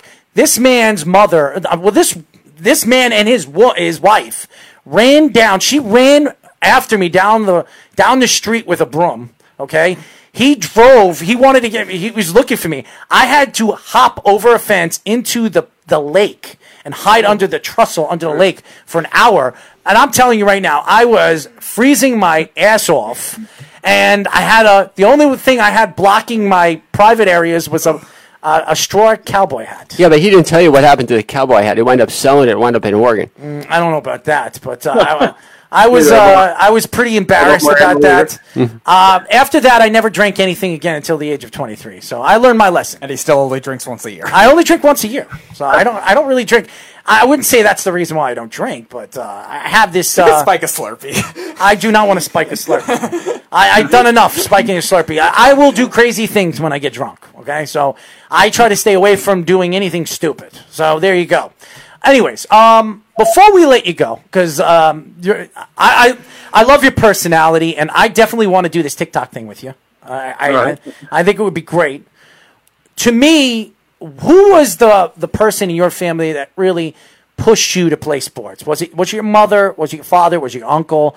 Who was the person that really pushed you to live your dream and go and play college football and get a scholarship and do what you do right now at Linfield University? It was actually my father. He's been a coach for me ever since I was a little kid. Started football in 5th grade, and ever since then, he's been coaching me every year. And no matter what way he can try to help me. He was actually my javelin coach as well, and my wrestling coach. So he's definitely been the person that encouraged me the most. Wow. So you must have a small school. So your father's coaching you in all different sports. I'm just kidding. He finds a way to get coached. Hey, listen. My father was never. I was very lucky. I had the athletic ability. My father was never into sports, so he used to come to hockey games, and people would say, "Wow, your son's great." I was like, he'd be sitting there, he'd be eating his grapefruit or something. He'd be like, "Yeah, well, good for him." I mean, my father didn't understand the game of hockey, but these little insights to your life tell us a lot. Yeah, it does. It does. Unfortunately, it does. But that's why I'm here. That's why I'm a host of a radio show. Anyways, Matt, why don't you tell the fans how they can find you on social media? My account is called Matt Metcalf 71, and Metcalf is spelled Metcalf. Are you related to DJ Metcalf? I mean, the resemblance is pretty close, but we're actually Eric Metcalf. second cousins, maybe. Oh man, I love having fun, man. I love it. I love it. Anyways, I would love to get you back on the show. Do you think you're gonna have a football season this year for D1, D3? For right now, we're pushed back to the spring. Really? And we're looking at a full season yet, but we're looking to have some games for sure. Well, I would love to get you on when the season starts. I will have Jillian reach out to you because I think you would be great for TikTok. You say you're a great dancer. We have the tight ends duel, and we have now the offensive lineman duel if you get him and Lorenz. I think I'm going to have a $500 grand prize. a nice bracket of each position. So you guys will earn. You guys will earn something. Whoever wins will get something out of it. So it's not going to just be a competition, stuff like that. I will have some kind of like a reward where if you win or whoever wins gets a $500 reward or something. I'll figure it out. But I would love to get a round robin of like 20 guys, 30 guys to do this. I think it would be really, really funny. We'll post it up. We'll have fans vote. And I think it'd be great. I think it really put you guys on a pedestal, especially some of you guys that are looking to go play professional football, and for people to get to know your personalities, because all of you guys are very unique. So, I've learned a lot about you guys, not only who you guys are as people, not on and off the field, but learn your personalities of what kind of music you like, how many times you want to smack the hell out of Speedy. I mean, there's a lot of things, a lot of things that I've learned about you guys. But I really appreciate you joining us, and I will have Jillian reach out to you, my friend. Awesome. Thank you guys for having me. I'll make sure to practice my TikTok dances. Oh, you better, man. You better, because this is a competition. There will be a reward. I promise you that. So you will have the opportunity to win something. We got the tight ends and the offensive linemen. So we need multiple from each position. Not only will you get a wonderful $500 prize, you'll get an autograph by me, which is going to be worth a lot of money in the future. Better. It's more worth it. I'll even sign my name, and I'll write a nice little story to you on a baseball hat. How's that sound? That sounds good to me. There you go, and you can put it in. You can wear it just like your cowboy hats. Exactly. I'll put it on top of my cowboy hat. There you go. Just don't wear it where Arrow wore his cowboy hat. You do not want to wear it where I wore my cowboy hat. Well, it wasn't mine. It was my French straw cowboy hat. It was really. All right, it was in your possession at the time. I still have that hat, by the way. I still have that hat. I have it. I really do have that hat. I forget where I put it. I put it in one of my boxes. It's stored away, but. It is a funny story, and we all signed the hat after I did that. So, oh God, what you threw out that marker? I didn't. I don't even remember what we wrote it with. It was a magic marker. How is the magic marker going to work after 20-something years? Fair enough. There you go, Speedy. Come on, Speedy. Use logic here. Anyways, Matt, thank you for joining us, my friend. Thank you. It was a great time. Absolutely. And we're going to get you on again, man. TikTok Wonder, baby. We're going to call this the TikTok Wonder Competition. Sounds good to me. There we go. We got the cowboy himself, a.k.a. Mr. Man Stripper, right over there. We got him right there. That's what he's going to be doing in his private life. Hopefully his girlfriend doesn't know about that. Anyways, oh, my God. But we were just talking to Linfield University offensive guard Matthew Metcalf. Nice kid. Really, really nice kid. Personality right there. Both kids, great kids. We're not going to go to a break because we're going to give you the opportunity to have Mark It Up. So, Speedy? This is Mark It Up. You ready? Sure. Sure, is that a sure as in yes? A sure as in your yes? I am ready. All right, here we go. So, with the NHL playoffs now starting, and this game is still going into third overtime. And I just saw Tampa Bay have great scoring chances where Columbus was able to stop them in overtime. But I think that just the whole thing, me and you talked about this the other day, with each season, I think hockey is a little more legitimate. I think when you talk about the type of champion that they're going to have, I think when you look at baseball, just with the Cardinals the last week or so having to delay their games, you see what happens with the Marlins being unable to play some of their games, and where there's now a delay or the difference. I mean, the commissioner said that he'd be okay with there being an unequal amount of games. And that's what happened in 1981 when you had both your teams with the best overall record not make the playoffs. So I think when you're having 7-inning games, 7-inning doubleheaders, to me, I would much rather play, if I was a manager, I'd much rather play 2 games on one day that are 7 innings and not tax my bullpen than one game which you could use like 4 or 5 relievers, because now relievers don't go more than 5, 6 innings anyway. So you can take a guy like DeGrom, you can go a complete game in a 7-inning doubleheader. Most of the team's 1-2 starters could go 7 innings. And I think that way you knock out 2 games, and also you save part of your bullpen. And then, now with the way the rosters are, I think you have another couple of days before they go and reduce it to 26, or they might have reduced it this past week. But I think they need to stay at the amount of players, because if we're going to have the type of thing that we have with the Cardinals, where you have a number of players not being able to play and then games getting delayed, that to me diminishes the type of champion you're going to get, because teams aren't playing equal games. I mean, Did you ever think you'd have a Major League Baseball game being decided in 7 innings? I mean, there's supposed to be a difference. This isn't college. This isn't, the minor leagues. I really hope that doesn't happen. No, I mean, but just the fact that they're playing them now, they've adjusted so many things to change the way the game has been since 1900. So to me, it cheapens the champion that you'll get. I think it's good to watch. I'm glad that it's back. I would rather it be back than not be back. But I think if you're identifying, okay, what season can we point at and say, well, maybe this year that wasn't the most legit. Same thing with the playoff system. It doesn't matter. We talked about this too. It doesn't matter if you go 53-7 and win your division. You're going to have the same chance to get knocked off as the team that goes, say, 20-40, and somehow manages to make the postseason, because you have 8 teams from each league making the postseason. You could have the top 2 in each division and then 2 wild cards. So you could get a team, maybe, I don't know, about 10 games under 500, but that finishes under 500. What incentive is there really to play consistently throughout the regular season? You just want to make sure that you're prepared for the postseason.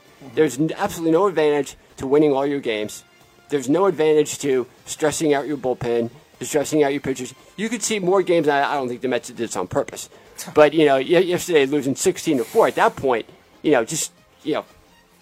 position players were pitching. Yeah, throw in anybody. It didn't matter. I mean, that game's over. He moved to the next game. I think you have to play the long game for a short season, if that makes any sense, because you're not. Too many teams are going to make the postseason now, and there's absolutely no advantage. Because the other thing is that there's no home field advantage. I know you get to bat last, but the real advantage during the regular season of batting last was having, if it went to extra innings, getting that runner on second base and then being the last team to bat. But that rule goes away for the postseason. Well, it also makes it easier to deal with closer situations, too, where if you're the road team, you have to save your closer a lot of the time. Well, but I think that there's really not that big of an advantage anymore, being that there's no fans. And you're playing, you'd be playing in a stadium that there's complete quiet. So all these things now factor into it. There's not enough that you get 3 home games in the first round that you make winning your division totally useless. What do you think? Well, I think to an extent also you got to look at, you're right, where they're micromanaging pitchers already early in the season. Right. Now, the other thing, too, is that could lead teams to get overconfident, too. And then they go overconfident, they lose early on, and then all of a sudden you want to get those pitchers going, but then their pitchers are out of their rhythms. So it's a very tricky dilemma. The other factor to look at, too, is the runner on with the runner at second rule. Who does that necessarily benefit? And now the roster construction is different. You want to bring up speed guys. You want to bring up maybe you could have the last hitter up in that lineup, but you want to have speed guys for the most part. In terms of the construction of the team, how does that affect your relief pitchers? How does that affect how many pitchers you have on the roster type thing, too? I just don't think obviously a lot of thought went into this, but the whole roster being cut down, to me, makes no sense. Because you're going to have players getting hurt more often. You're going to have big-time players. You have Marcus Stroman opting out when no one thought he would, just kind of out of the blue. Same thing with Cespedes. I mean, figures it only happens to the Mets, but you have 2 guys that they were depending on to be a big part of the team. Stroman didn't want to be there for the Mets, and either does Yoenis Cespedes. They both do not like the organization. Yoenis Cespedes wants a big, huge contract. Right. Regardless, though, they were supposed to be part. The team thought they would be a big part of what they were doing this year. The team thought it, but they didn't. Marcus Stroman didn't. Marcus Stroman didn't want to be traded to the Mets. Everybody knows the story. Right, but that to me doesn't matter. I mean, if you're on the team and then you decide not to play, I mean, if the team's going to count on you, what you want to do at that point, if you don't want to play, don't play. No, but that's his decision. He doesn't want to play. But don't say you're going to, and then the team counts on you, and then you decide not to play. Well, that's at least not as bad as what the Indians pitchers are doing now. The 2 of them went out, and now they're violating team rules, and Mike Clevenger is one of their best pitchers and one of the best young pitchers in the league. But if it's for the reasons that Errol says, where they just don't want to be there at all, because they don't want to be on the Mets, then don't play at all. Well, again, when it comes to professional sports, the players run the sport. It's changed completely from what it was, 15, 20 years ago. The players run the league, not the owners, not the commissioner, especially in baseball, not the executives or even the fans. It's run by the players. Not just baseball, basketball, hockey, football. It's all transitioning. It's the fan. It's no longer the fans. It's no longer the executives. It's all about the players. It's become a business. But if you're going to miss a season because of COVID, that I get. Okay, but if you're going to miss a season for reasons that you would say that they just didn't want to be there to begin with, that to me, especially when you tell them, oh yeah, I'm going to be there. They prepare for you to be there, and Stroman, both of them kind of came out of nowhere. So I think that can really hamstring a team as well. So. The Mets are already hamstring with the fact that Syndergaard is not going to be there, and now DeGrom is really the only legitimate starter they have. Some of the other starters that are just not performing well. And you saw a match yesterday; just get absolutely lit up.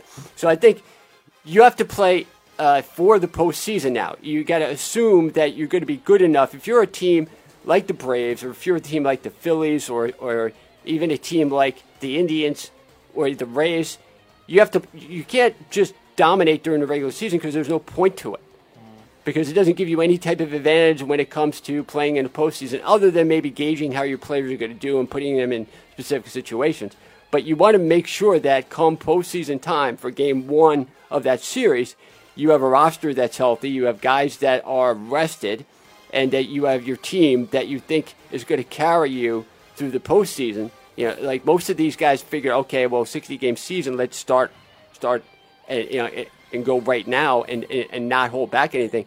But with the playoff system and it really not giving any kind of advantage, I think that to me makes it harder to have a legit champion, because it's so different than it was in other years. How about the Astros yesterday? Yeah. I watched the game. I watched bits and pieces of the game, and I saw what happened. Alex Citron was suspended for 20 games. This is the hitting coach for the Astros. Now, here's the problem, and the Houston Astros. They're screaming at Laureano. First of all, the Astros are throwing at players. Okay, this is a team that not only cheated, and they're getting thrown out a lot. We see what's going on with Correa. Correa said his piece about the team and how immature some of these teams are. Did you see what Joe Kelly did? Yeah, I saw. Hey, that was hysterical. Yeah, well, but why is the hitting coach getting involved in yelling at the player? It has nothing to do with him. I don't know. It has nothing to do with him. And he started that whole brawl. He did. He started that whole brawl. 20 games. He should have been thrown out of the season. The 60 games or whatever. How many games are left? This guy, this is a coach. Yeah. This is a coach. This is who the players are following. And you have him screaming on the bench. He incited him, too. Yeah. I mean, Laureano really didn't want to run, didn't want any part of it. But you say too many things. Embarrassing. Absolutely embarrassing. The Astros organization is an embarrassment as a whole as it is. When they consider how lucky they are that they didn't have to deal with what they were going to deal with this year. And why are they suspending Laureano? Laureano did nothing. All he did was protect himself. The coach was talking. He went there to protect himself. He instigated everything. Why is he getting suspended? The only reason why they're suspending is because they want to show, no matter what, you can't fight right now because of COVID. Well, again, he didn't instigate it. That was a coach. I agree with you. You have leadership. And if your leader and the guy that your hitters are looking up to because he's the hitting coach, you should not be suspending the player that had the ball thrown at him. You're right. Why is he getting a 6-game suspension when it had nothing to do with him? If there wasn't this already thing that they're trying to overcome with all these players on the Cardinals getting COVID and then the Marlins before that and the Phillies, MLB has got to really try and protect as much as they can. So when something like this happens, they're already dealing with a lot as far as the game. It's disgusting. Canceled and everything else. Absolutely disgusting. Rob Manfred is the worst commissioner in professional sports. Yeah, I just think it really wasn't said. They could have thought it out as much as they did think it out a little bit better. I just think it just makes this season not really, when you talk about a legit champion, I don't think you're going to have a legit champion. It's still fun to watch. It's like still interesting to see. Yeah, but it's just not anything you can compare to what baseball has been every season before. How about this story? Geno Smith rips ESPN for story on 2015 locker room fight. And Campali punching him in the face? Geno Smith rips ESPN. Has Geno Smith not shut up since he's left the New York Jets? I mean, he goes all over the place. Peyton Manning, Eli Manning streak, though. What is that? Thank you for reminding me of that. I know. Wasn't that worth it for the Giants? Oh, God. That was awful. Well, Geno Smith didn't think it was a bad thing for the Giants to do that. Yeah, him and Ben McAdoo were the only two. Well, I like Ben McAdoo. Yes, I never for whatever reason you defend him. I think Ben McAdoo is a good offensive mind. I do. I really do. And if you look at Eli Manning's numbers, his best numbers was when he was the offensive coordinator of the team. So, but Geno Smith, I mean, he was a guy that I remember watching him at West Virginia, and at some point thinking this guy is going to be a pretty good a pretty good NFL quarterback. Yeah, he was an Heisman candidate in 2013, and then he fell off badly. He just dropped right off the board. That's because Mark wanted him as the Jets starting quarterback. Yeah, him and the other guy from Penn State, Hackenberg. Christian Hackenberg. Like that, yeah. Good. Well, that's what got McCagnon fired. Second round. They drafted that guy. Now he's trying to. You heard Hackenberg. Both of them second round. You hear Hackenberg's trying to make it to the major leagues like Tebow. You know that? Tebow didn't make it to the major leagues. Well, right now. Hackenberg is playing minor league baseball, and he's got to be better than he was at football. Well, I'm just telling you. I don't know. Both sports involve throwing, so. Yeah, well, he's actually a pitcher. Well, I wouldn't want to be a batter. It'd be like Wild Thing 2.0. Remember when A.J. Burnett hit like Billy the Marlin with a fastball? Yep. Yeah, that's kind of what it would be like with Hackenberg. Randy Johnson threw it at a friggin' dove. Oh, yes, but Randy Johnson threw with accuracy at a dove. The dove just got in the way. I've never seen something explode like that in my life. Imagine how hard he was throwing that ball. I mean, seriously. Could I throw it at Speedy? Could I have Randy Johnson throw a football at Speedy's head? Well, remember when Dave Winfield got fined and jailed for hitting a seagull when he was in Toronto? Yeah, I remember that. And so those was an accident. Yeah, it was. Well, I mean, it was an accident. I think. Well, you have. Come on, what are the chances of a baseball player hitting a dove in the open field? Lloyd Mosby says there were guys on the Blue Jays that used to go after games and try to kill them. No. I mean, but not. I'm not saying Dave Winfield is a dove killer, but there were some guys that liked. I'm going to write to Dave Winfield. Thank you for being a dove killer. But there were some guys that came from specific parts of the country where maybe they hunted or would shoot birds, so maybe that was the thing to do. But I think that you deal with so many of them in that area, especially in the exhibition field. I mean, you remember watching games there; it was like every 5 seconds. Well, you can insert this in something, Anyway. Anyways, that's it for our show, ladies and gentlemen. We will not be here on Thursday. I will be taking care of some business for the Worldwide Sports Radio Network. So there will not be a Below the Mic show, which is very, very sad. But we will be back on Friday, me and Anthony Angerosi. We're going to have a great Caged In MMA show lined up for you guys, MMA and boxing and all combat sports. I'm sure Anthony and me will be fighting and arguing, as we always do. So stay tuned for that. Who do we got here? No, we're not answering that.